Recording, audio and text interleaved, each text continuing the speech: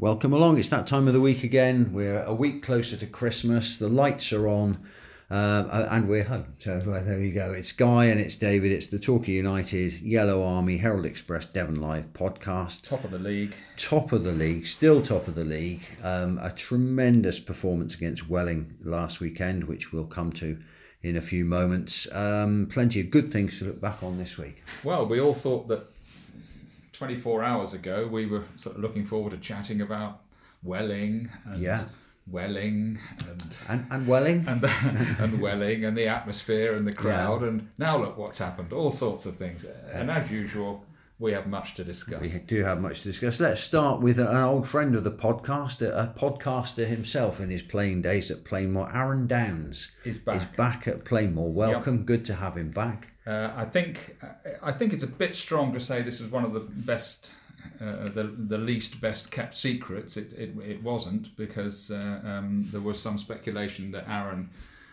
Downs was going to leave Cheltenham Town, where of course Gary Johnson signed him from United 3.5 years ago. Was he his first signing up there? It was Gary Johnson's first signing. Gary Johnson had actually taken over at Cheltenham Town for the last 4 or 5 games of the previous season. Couldn't in an effort to try and snatch safety from the jaws of relegation. He couldn't quite do that, and I'm pretty sure that the only player that survived that relegation was Asa Hall, who's obviously now happily at Plainmoor. And the first player that Gary Johnson went out and signed was Aaron Downs. It's a small world, lower league football, isn't it? And he made him his captain. And Aaron Downs skippered Cheltenham to promotion back into the league at the first attempt, while we didn't. And he's gone on to finish his playing career there. He's only 33, but I think even during his time at Torquay, people were probably aware that his knees weren't the most reliable in the world, even though he was a hell of a good player, as we all remember, when he was on it. And of course, he didn't actually miss that many games at all. He had a great way of sort of managing his injuries. But it wasn't until I sat down today and had a good chat with them both that I realised how far back they both actually go. It goes all the way back to the days at Aaron Downs' days at Chesterfield, where Gary Johnson's son Lee was a player, and they became friends. They were friends there, and Gary Johnson used to go to Chesterfield to watch Lee play, and that's where they first met. So they go back quite a long way. And Aaron Downs was also training at Yeovil after he left Chesterfield, where Gary Johnson was manager, and trying to get Yeovil up into the Championship, which he duly did. When United came in for him with what was a pretty good offer at the time, according to Aaron, and I think Gary Johnson realised that I think he knew that Aaron Downs was definitely going to play every single week at Torquay, whereas I'm not sure he could give him that guarantee at Yeovil. So he encouraged Aaron Downs to come and sign for Torquay, and then eventually was able to get him back for Cheltenham, and Aaron Downs has played a huge part in Cheltenham's fortunes over the last 3.5 years. Firstly as a player, and then as an academy coach, and he's also been working with the first team there. And he and Gary have been pretty close working colleagues for quite a while. And he comes back as assistant manager. Assistant manager. That's the official title. That's the official title. Yeah. Assistant manager, first team coach. But Gary Johnson's been very keen to stress today that this doesn't mean that Sean Taylor is going anywhere. And I think everybody, sort of all of us, if you want to call it, on the inside at Plainmoor, have been first of all impressed. Not that we should have been surprised by it. What a good solid job Sean Taylor's done, because obviously he was Martin Ling's number 2 as well. During a great time and at the club where United nearly won promotion up into League One, of course. But also how well he and Gary Johnson have got on. Obviously, Gary Johnson came in over the top of that situation after Gary Hour's departure, and they've got on brilliantly. And even when I realised that there was a good chance that Aaron Downs would be coming in after leaving Cheltenham, I kind of thought, I didn't think that Gary Johnson would jettison Sean Taylor, and sure enough he hasn't. Sean Taylor, as part of the ongoing sort of rebuilding of the club, the academy obviously is going to become an increasingly important part of that, and we'll touch on a very happy forthcoming plus of that in a little while. But they're trying to develop the relationship between the academy and the first team going forward. So Sean Taylor will be heavily involved in that. He's already head of academy coaching anyway, and has a very good relationship with the young team that had quite a good run in the FA Youth Cup this season. And he'll be around the first team training ground. The players all getting on well with him. He's a top bloke and knows football inside out. So he's very much part of that. And this is a strong team, though, isn't it? Well, that's right. And you and I were talking about it just sort of before we came on air, as they say. That Gary Johnson says, look, this has completed his backroom team, and when you think that he only took over in September, he's a very happy man that he's been able to do this. He's got his brother in, Peter, as head of recruitment, also from Cheltenham. Aaron Downs there. You've got Sean Taylor. You've got Phil Osborne, the goalkeeping coach. Dan Feasy, physio, and Russell Cleave, the kit man and assistant physio. And now, at this level of football, and probably even at National League level, I doubt whether there's a club with a stronger backroom team than that. Johnson did, and I can understand him saying it, did sort of say thanks, and a nod of thanks to the directors, as he put it, because of course there are three now, for backing this appointment. Well, they are, whatever else you could say about them, they are putting some money behind this promotion campaign, aren't they? Yeah, I mean, you've got to just look at it. It's the team, the backroom team. This is, and Gary Johnson said, I think publicly already, he said it to me privately several times, this is a football league set up, and of course this is where it's all aimed to try and end up. It's a very encouraging appointment. Apart from anything else, he was hugely popular here as a player. Yeah. But he's coming back in a different way. He and I chatted this morning, and I sort of had the temerity to suggest that sometimes going back for a second time at a club doesn't work. Yeah. But of course, he was very quick to point out, okay, maybe as a manager or as a player going back. But he's not coming back as a player. He's coming back in a completely different job. He's got a new responsibilities. He loved his time here. He was hugely popular, player of the year apart from anything else. But off the pitch, everybody, you will not find anybody around Plainmoor with a bad word to say about him. Very popular player, top guy, and he's earned his coaching spurs at Cheltenham. Yeah. And now he's, got the responsibility of he and Gary Johnson driving United hopefully towards promotion.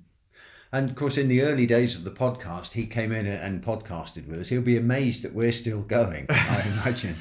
But we'll have to see if we can get him back in again. Well, yeah, he and his wife Michelle were very happy here. He said, I've been so lucky in my playing career. He's obviously born in Australia. That he's played for Chesterfield, and they lived in the Peak District.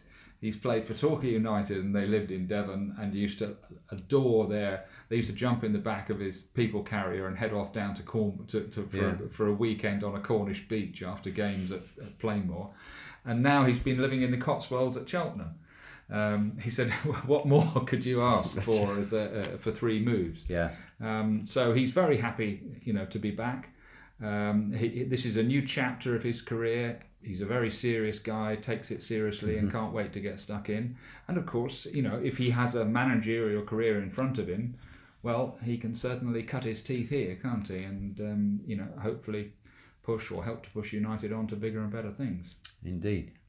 So that's a player moving in, a player moving out as well this week. Or an ex-player moving in, yeah.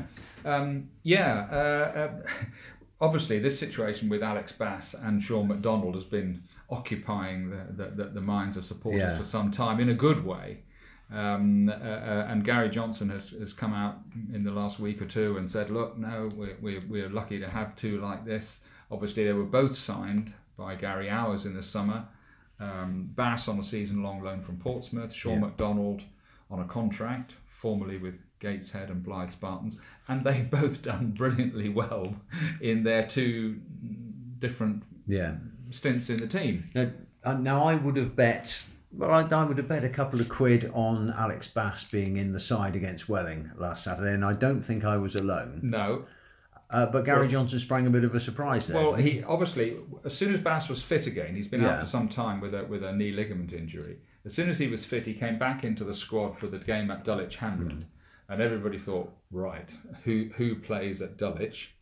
Gary Johnson stuck with Sean MacDonald, man of the match at Dulwich Hamlet. Yeah. United win 2-0. They go to Dartford on the Tuesday night. Who's in the team? Alex Bass straight into the team at Dartford. He keeps a clean sheet at Dartford. United win 2-0, go top of the table. What happens against Welling? Sean MacDonald's back in the team against Welling. And of course, in the wake of all that, we put it to Gary Johnson, how are you going to cope with this situation? And he'd already said, it's part of my job to try and keep them both happy. And in the wake of the Welling game, he said, well, they will both play 5 games each over the Christmas and New Year period. That's the plan. And then once we get into January, it calms down Saturday to Saturday and we'll see where we are. But he said there's no way that Alex Bass can be expected after, what is it? Two and a half months out, that with training and games, he's suddenly going to be able to go into the team and play 10 games off the spin. And apart from anything else, Sean MacDonald deserves better than that anyway. So it looked as if we were going to go Bass, MacDonald, Bass, MacDonald, Bass, MacDonald. But Gary Johnson at his press conference today revealed that Portsmouth apparently had picked up an injury to their second choice goalkeeper. And I can imagine Kenny Jackett thinking, look, fine, I don't mind him being down at Torquay, really good. Yeah. But he probably would want him to be playing as much as possible. But apparently they need him back at the moment anyway. So he's gone back, played 8 games for United, 5 clean sheets. Everybody liked the cut of his jib. Good player.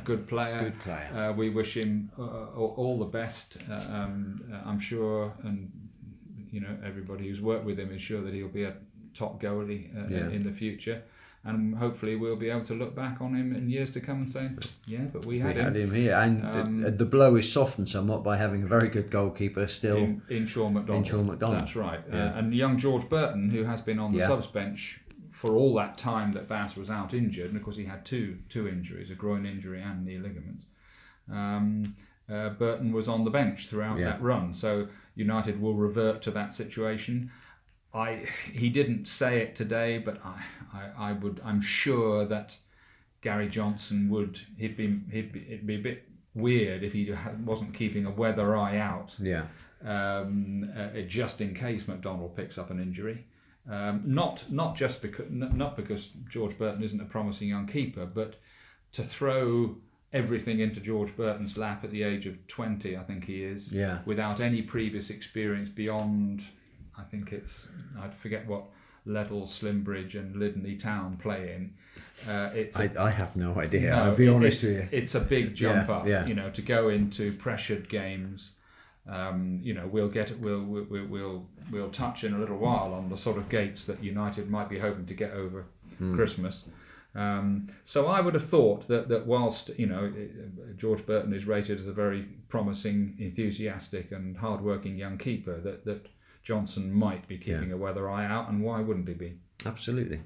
So let's talk a bit about the Welling game. A game. Let's. I mean, the conditions were awful. Yeah. I mean, fair play to Julian Goldthorpe and the team for getting the game on anyway, but it just emptied down at the start. It did, and as Gary Johnson very quick to say afterwards, the gate was nearly 2,500, and he said, in the weather, what a good gate that was, particularly since it tipped down before the start of the game, and he was wondering whether that might put 1 or 2 people off, but. We football supporters are made of sterner stuff than that, and I think once you set out, you're going anyway, aren't you? So, but there must have been a point Certainly during that first half, where the referee must have looked twice, the ball was sticking in the mud, wasn't it? It was coming down from a height and not bouncing. All the classic things that referees don't like. Quite. Safety is now paramount these days, isn't it? Yeah. You dangle that bell of player safety over them, and it's dear. And of course, the wonderful scenes at Accrington v Sunderland, which was abandoned after 75 minutes with spray everywhere and players sploshing about. It wasn't quite as on that. Well, it wasn't that bad. But there was, I think, particularly for players, that it's very heavy mud in one area and slick, very wet areas in another. So you've got a two-paced pitch. Yeah. And for United and Welling, but mainly United, to have played some of the stuff that they did on Saturday was a great credit to them. And we spoke in the podcast about, we wondered whether Torquay would do this thing of biding their time, of waiting an hour and then going for the kill later in the game, or would they do what they had been doing up to then, which was to take the game by the scruff of the neck from the start. I think there's been a pattern of away from home, where they're tackling teams who are part-time but half decent, ambitious, desperate to take Torquay down. They've been prepared to grind it out and handle that pressure. That was certainly the case at Dartford. It was at Dulwich Hamlet, which I saw a couple of weeks ago. You just have to take whatever they're throwing at you for as long as you need to do. Yeah. And certainly at Dulwich Hamlet, 2 goals in the last half hour at Dulwich Hamlet, 2 goals in the last half hour at Dartford. That's away from home. But at home, I think anybody who's been to see not only the Welling game, but Concord Rangers, St Albans, they've been ripping into teams at home and not even giving the opposition a minute to think, we've got a chance here. And to do it to Welling, who to be fair are promotion contenders themselves. It was a 6-pointer. We were first, they were second before kick-off. Yeah. Very impressive start. And 2 corking goals. Let's talk the goals first. Yeah. Before we'll come back to the engine room of the team in a moment, because I thought the defence did fantastically against Welling. But the goals, the first 2 goals were outstanding, weren't they? Jake Andrews has got this sweet left foot, and it will take him a long way in the game. It was a free kick that wasn't half cleared back out to him. Yeah. He just, I'm sure the Welling manager will look at the guy who came out to try and close him down and think, well, couldn't you have done a bit better there? But the fact is that Andrews is a very clever player. He worked a bit of an angle on the guy to get a better sight of goal, and then just hit this absolutely perfectly placed left foot shot from 25 yards, maybe just under, right where the keeper can't really get there. Bottom right hand corner, keeper's left, 1-0. 2 minutes and 50 seconds the clock had been running. Yeah. I looked across to make sure exactly what the time was on the big screen. Corking strike. Has he hit? I don't think Jake Andrews is capable of scoring a bad goal, really. He scored with a whole succession of really sweet strikes. A diving header at Brightlingsea in the FA Cup, that always quite good to chuck into the mix. No, a classy opening goal. But an even better one followed shortly afterwards. If you could top that, absolutely. Sekou Janneh, I mean, we're all giving the plaudits quite rightly to Jamie Reid for being our leading scorer this season, but Janneh is some strike rate, isn't he, in the last few games? Yeah, he's got, 18-10 now, something like that, 18-11. Build up down the left-hand side. When you watch the replay, I think sometimes when we watch it live on the game and we don't have the benefit of action replays in front of us, we'll wait until we're in Europe for that sort of stuff. It's only a matter of time. Yeah. Is that sometimes you don't pick up on the little nuances of things. Jamie Reid's pass to Janneh was very quick and slick. Yeah. He didn't have much time to think about it. He's flicked it on to Janneh. Janneh's taken a couple of strides, looked up, has been closed down. The keeper half starts to come off his line, not a long way. It isn't as if the keeper leaves Janneh all that much to aim at either, does he? And our initial thought, my initial thought was, my goodness, he's clouted that. But actually, when you see the replay, Yeah. he's looked up and he's placed a shot from nearly 30 yards Yeah. over the keeper's left shoulder and into the top right-hand corner. Tremendous strike. It's great. That is a strike from a very confident player who is thinking, he hasn't just looked up and cracked it. He's actually looked up, assessed the situation in a split second, and stuck it into the top corner, which is exactly where he meant to put it.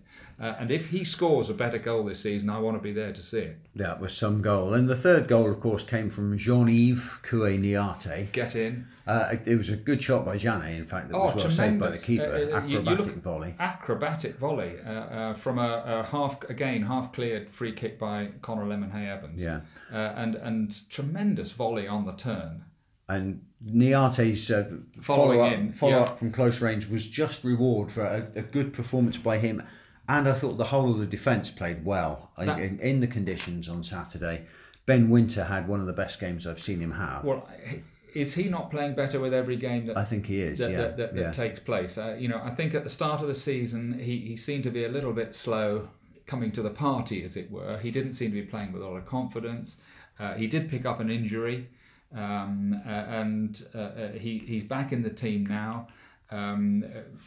Is he better as a right wing back? Probably not. I think everybody naturally saw him. He's quite quick and mobile.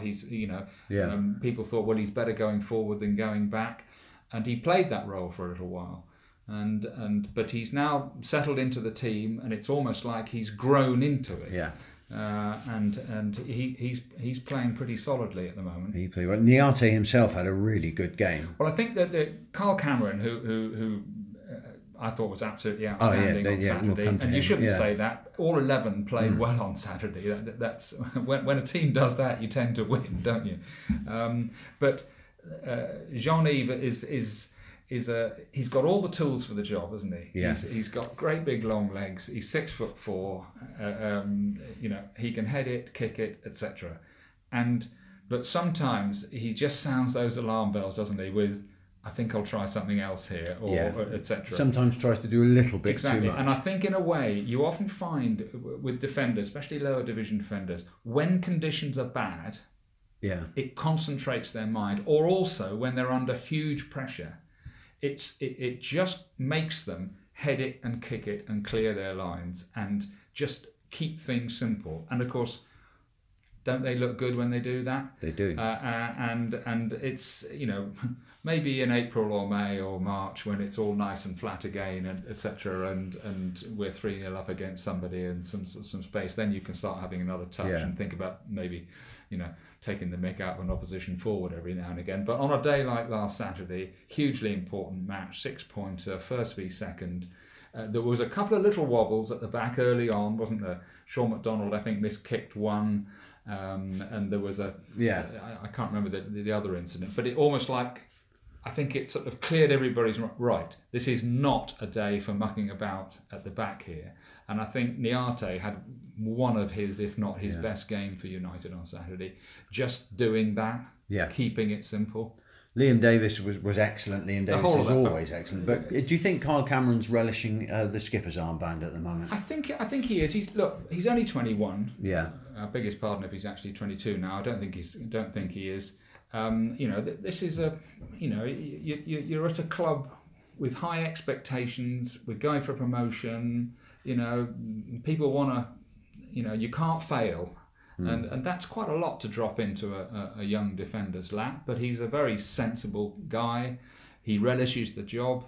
I think he's learning all the time. And you can't possibly say that the captaincy has affected his performances. No. Over the years we've had examples of where people have suspected that the captaincy didn't do people favours. Did Luke Young relish the captaincy? Yes, I think he did.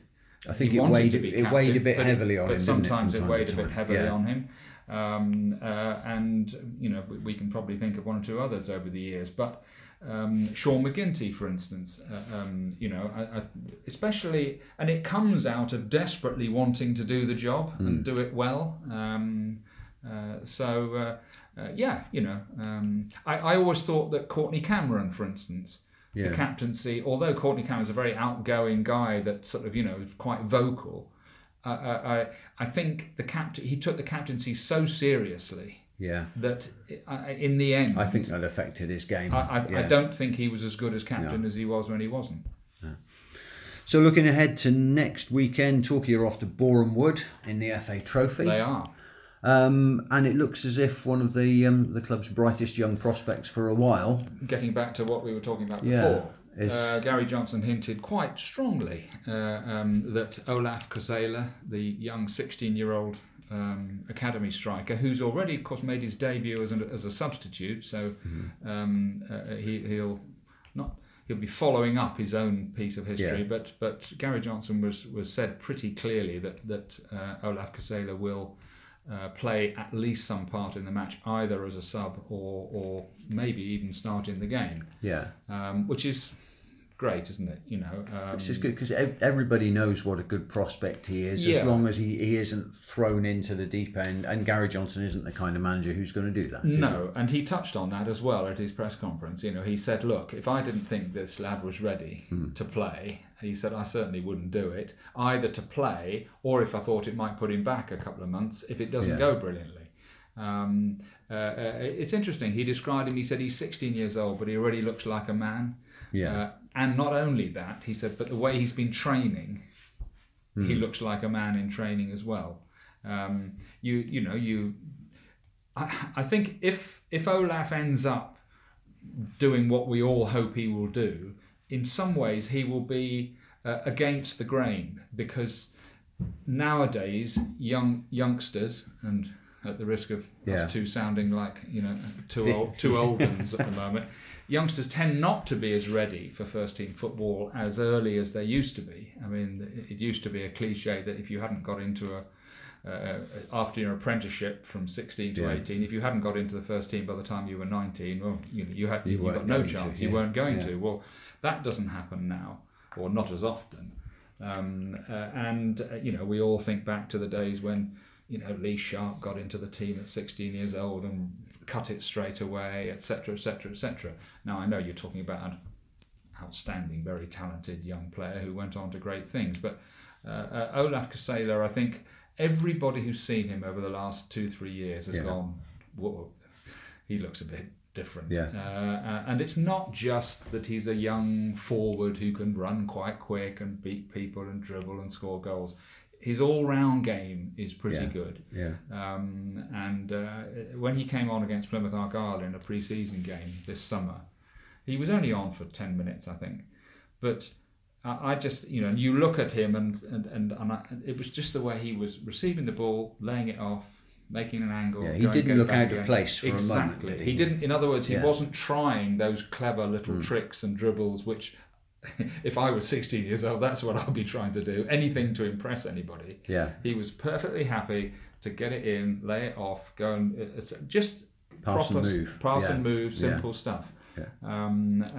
Which just showed that up there in that brain of his, he knows, whoops, I'm moving up a level here. I can't. Let's play proper senior football now rather than youth team football. So fingers crossed for him, whether he starts or comes on. We all hope that maybe, what a wonderful thing it would be, isn't it, that right at the end of this season, maybe the game that decides whether United go up or not is that the player who comes on and scores the all-important goal turns out to be a hometown lad like Olaf. Be a bit Roy of the Rovers, wouldn't it? But you never know. No, the Plainmoor pitch we talked about earlier on, which was looking pretty battered after Saturday. It was. It's got a break this weekend, but in somewhat bizarre circumstances. Well, it's got a break of a fortnight, thank goodness. Yeah. I mean, pitches recover, and you have to bear that in mind. They do, but. Here we are. I forget how many games it is already this season. Between 30 and 35 matches there already this season because of the ground share. And thank goodness as well that the Truro St Albans match the previous Saturday ended up being called off because that was a mini plus. Yeah, that would have ripped it up, wouldn't it? It would have done. But it obviously a combination of the weather. We've had a lot of rain recently. I think Julian Goulthorpe, the acting head groundsman, because obviously United haven't replaced yet Chris Ralph, took some film on his mobile of the water coming out of the new drainage system at Plainmoor. And he was able to say it's working because there was a hell of a lot of water passing through. But when you get day after day after day of rain, it's going to affect it sooner or later. And sure enough, the pitch looked in a large area of it, not all of it, but that quite large area running in front of Bristow's bench. The area that we refer to as Hockley's office. Matt Hockley's office, yeah, quite. It looked pretty sorry for itself, didn't it? But another mini plus is that because Truro have decided to play their FA Trophy tie against Weston-super-Mare. I don't understand this at all. So they're playing Weston-super-Mare in the trophy. They're playing down at Triu Road. Yeah, they've great for their fans. Had the ground regraded in time for that. Brilliant for the Truro fans who deserve a break. They've got to be the top priority in all of this. But after that, they're coming back to Plainmoor. Yeah. For the 2 games. 2 games. Yeah. Wealdstone at home next Saturday week, the 22nd. And then their home game against United on New Year's Day. Now, I mean, part of me is glad that they're playing the cup tie against Western down there, and part of me is also glad that their home game on New Year's Day is at Plainmoor, because we don't all have to drive all the way down to Truro. Lovely place though it is. Quite. But I don't get this at all. They seem to be having their cake and eating it here, don't they? Well, yes and no. I find it slightly strange that the National League stroke FA, because they're the two ruling bodies in these circumstances, won the FA Trophy this Saturday, and the National League for league purposes. Truro have gone back to the National League and had their ground regraded. So you would think at some stage that someone at the National League will go, well, hold on a minute, your ground has been regraded, you're okay, you had to ground share at Plainmoor because your own ground wasn't available because it was going to be redeveloped. That's not happening anymore. Why do you want to still go back and play some more games at Plainmoor? On the other hand, Peter Masters, the Truro chairman, has had to watch his team playing in front of hardly enough people to buy a round of drinks. Well, less than 40 people on a couple of occasions. For the last was it a trophy game? Yeah. Well, anyway, but so desperately low gates, which I think we all expected. So in some ways, I don't really begrudge him the gate which we all think and hope he may well get as his home game on New Year's Day, because it will help to offset quite a lot of those weeks when no doubt he picked up the tab.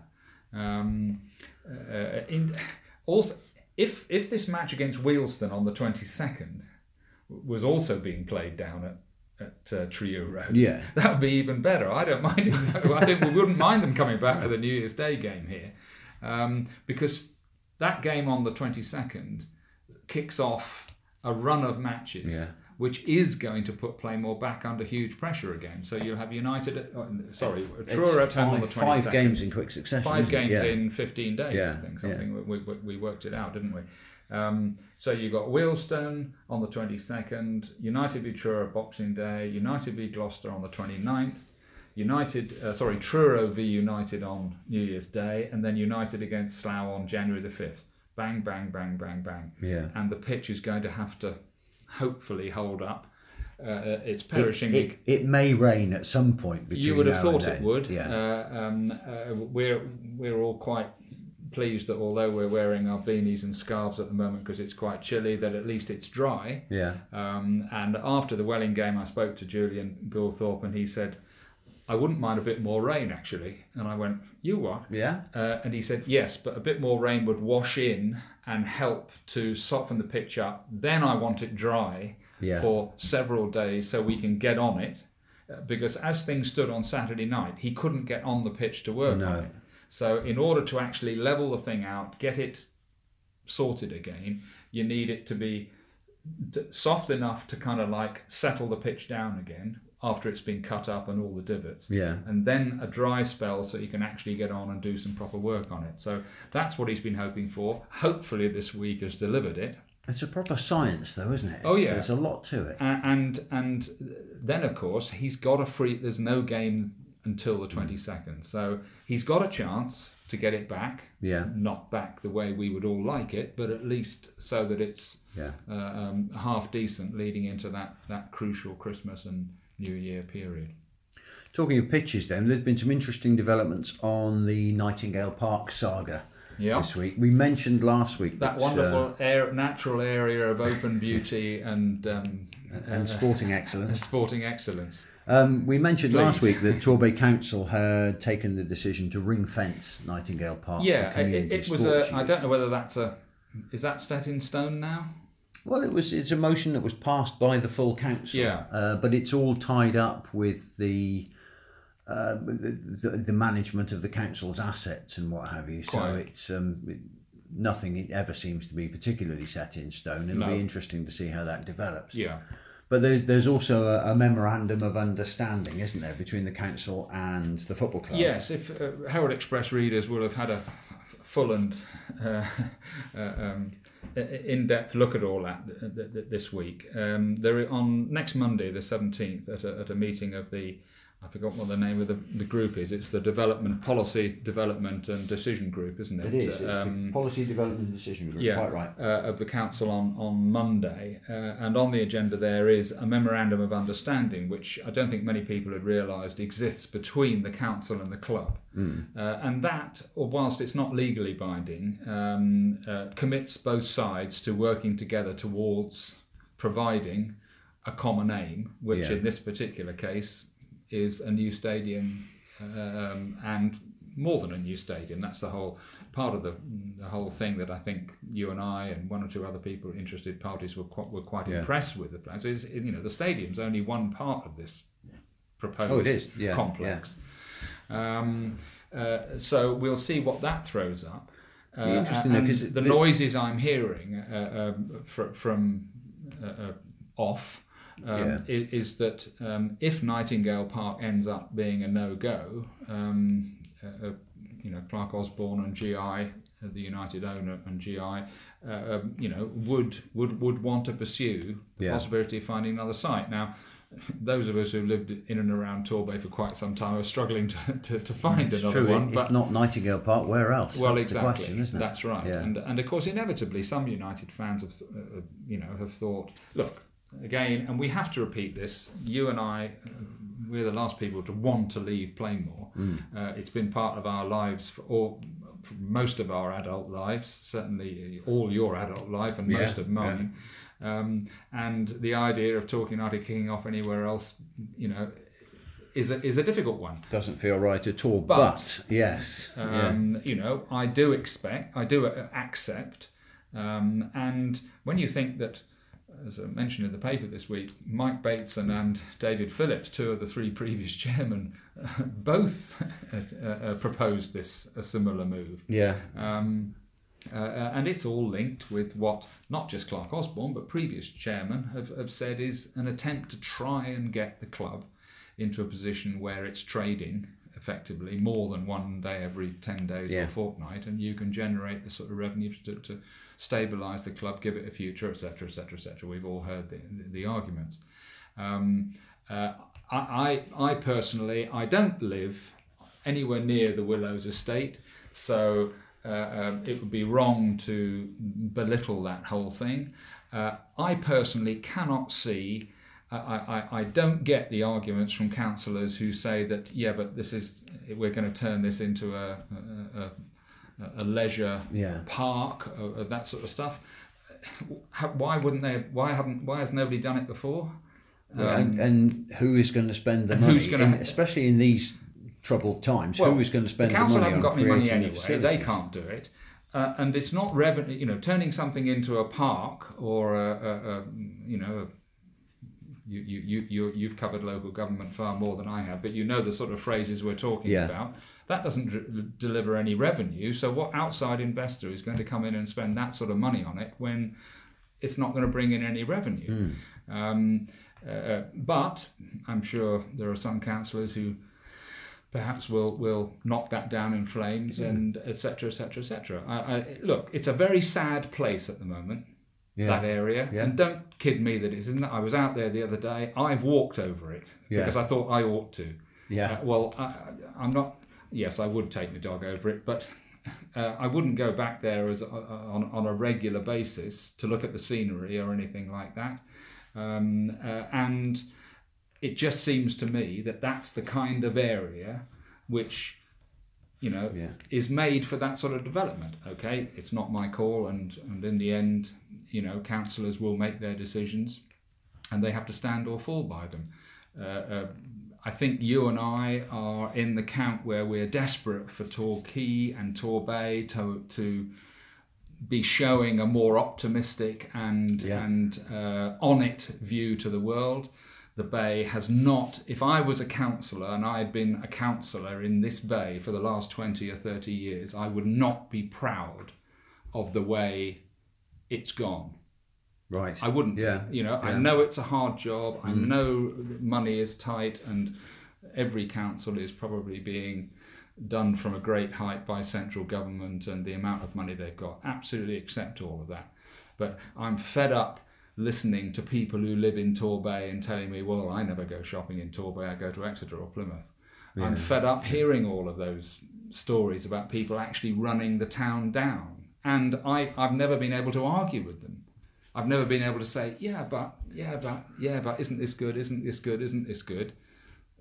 Because there's been precious few chances to do that. And, so when there is a possibility of investment... I think there's two sides. You have to, whatever Clark Osborne, in this particular case, it could be the Sultan of Dubai for all we know, whatever they put forward has to tick the boxes that the planning authority lay down. Absolutely it does, etc., etc. If Nightingale Park isn't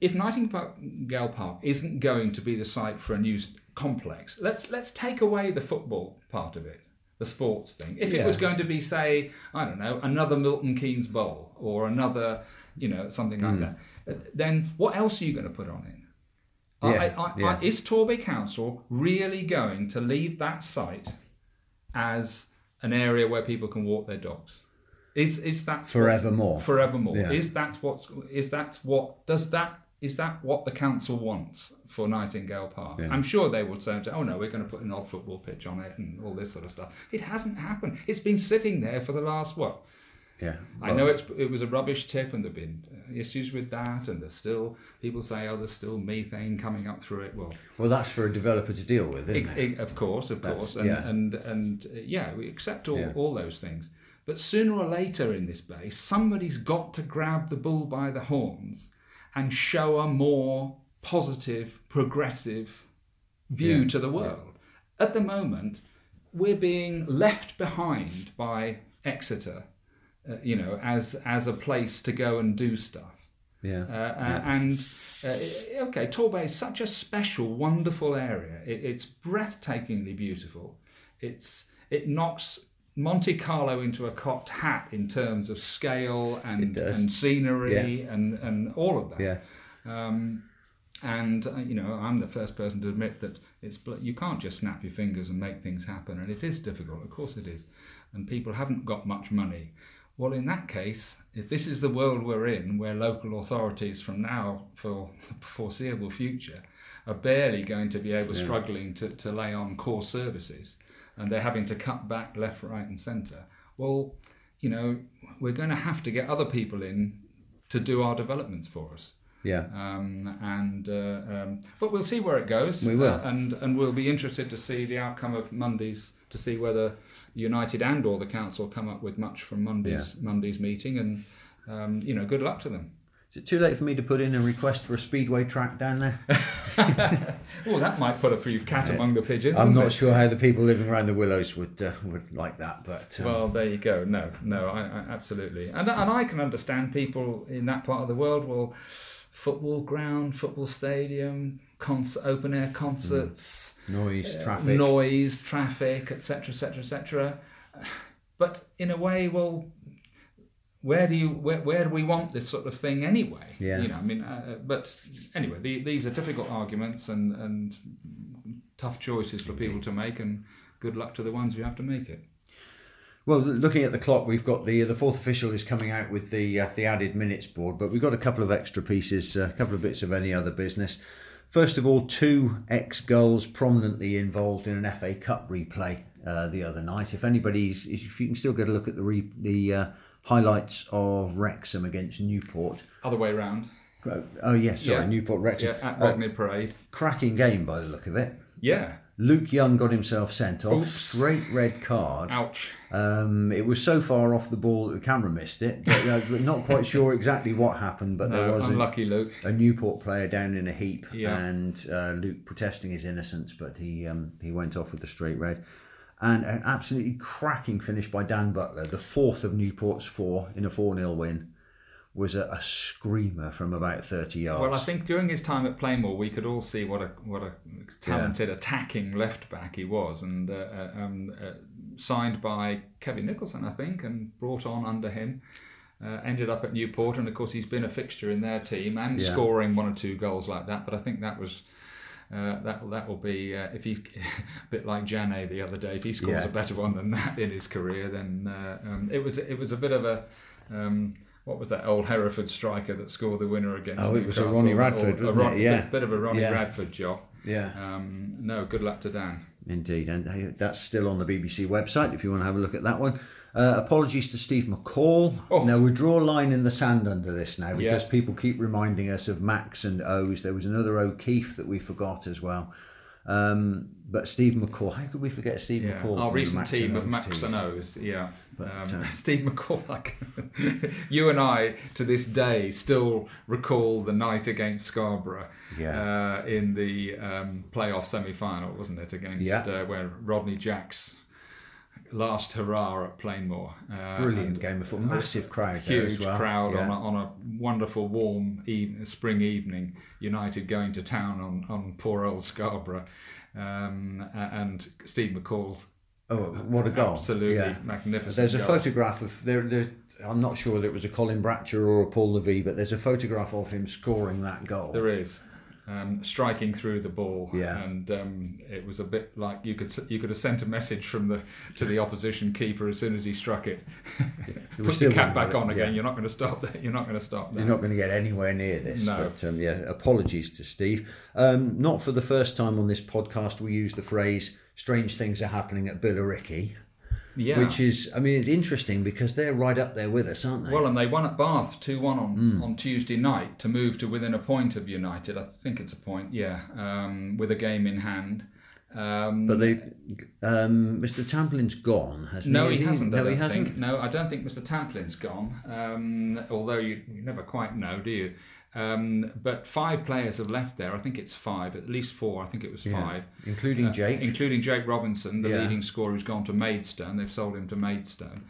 Now, the manager there, Brennan, who used to be at Hemel Hempstead, is stressing that this is all part of a structuring, not a restructuring, but apparently the club is going full time or wants to go full time. Okay. And the departure of these players has to do with that. We'll see. Yeah. Quite a lot of senior players, Adam Cunnington, the centre forward, Scott Doe's gone, Ricky Modeste. These are all players of who have been around for a while. Expensive players as well, and I would have there thought. You go. Yeah. Now, whether they're trying to sort of bring in a younger a player who's prepared to go full time, I'm not sure. In fairness to them, they've won 2 games since this all kicked off. I forget who they beat at the weekend, and then they went and won at Bath, which was a very important result for them and not a great result for Bath on Tuesday night. So be interesting to see how Jake Robinson gets on at Maidstone. It will, back in the National League. Yeah. He's had this phenomenal goal scoring record at this level. 57 goals for Billericay last year, I think. He'd scored another 13 this season. Now he goes up into the National League with Maidstone, who are, of course, in a bit of a relegation scrap in the National League. So, good luck to Jake Robinson, who's fondly remembered by Gulls fans from a few years ago. But yeah, Billericay is always worth keeping an eye on, isn't it? It's a funny old league, this one, isn't it? Like Plainmoor, there's seldom a dull moment there, isn't there? And finally, next week will be our last podcast before Christmas. And in the festive spirit, we will be playing Christmas Quiz Ball next week. That's more like it. I have a plan. What could possibly go wrong? We will concoct a game of Christmas Quiz Ball. Bob was saying to me last night that he has caught up with that clip on YouTube. Do watch it if you haven't watched it before. Quiz Ball. I think it must be the only one that's left in the archives. But we'll try and recreate. It means that you and I have to sit here in dinner jackets smoking pipes next week to get the full effect.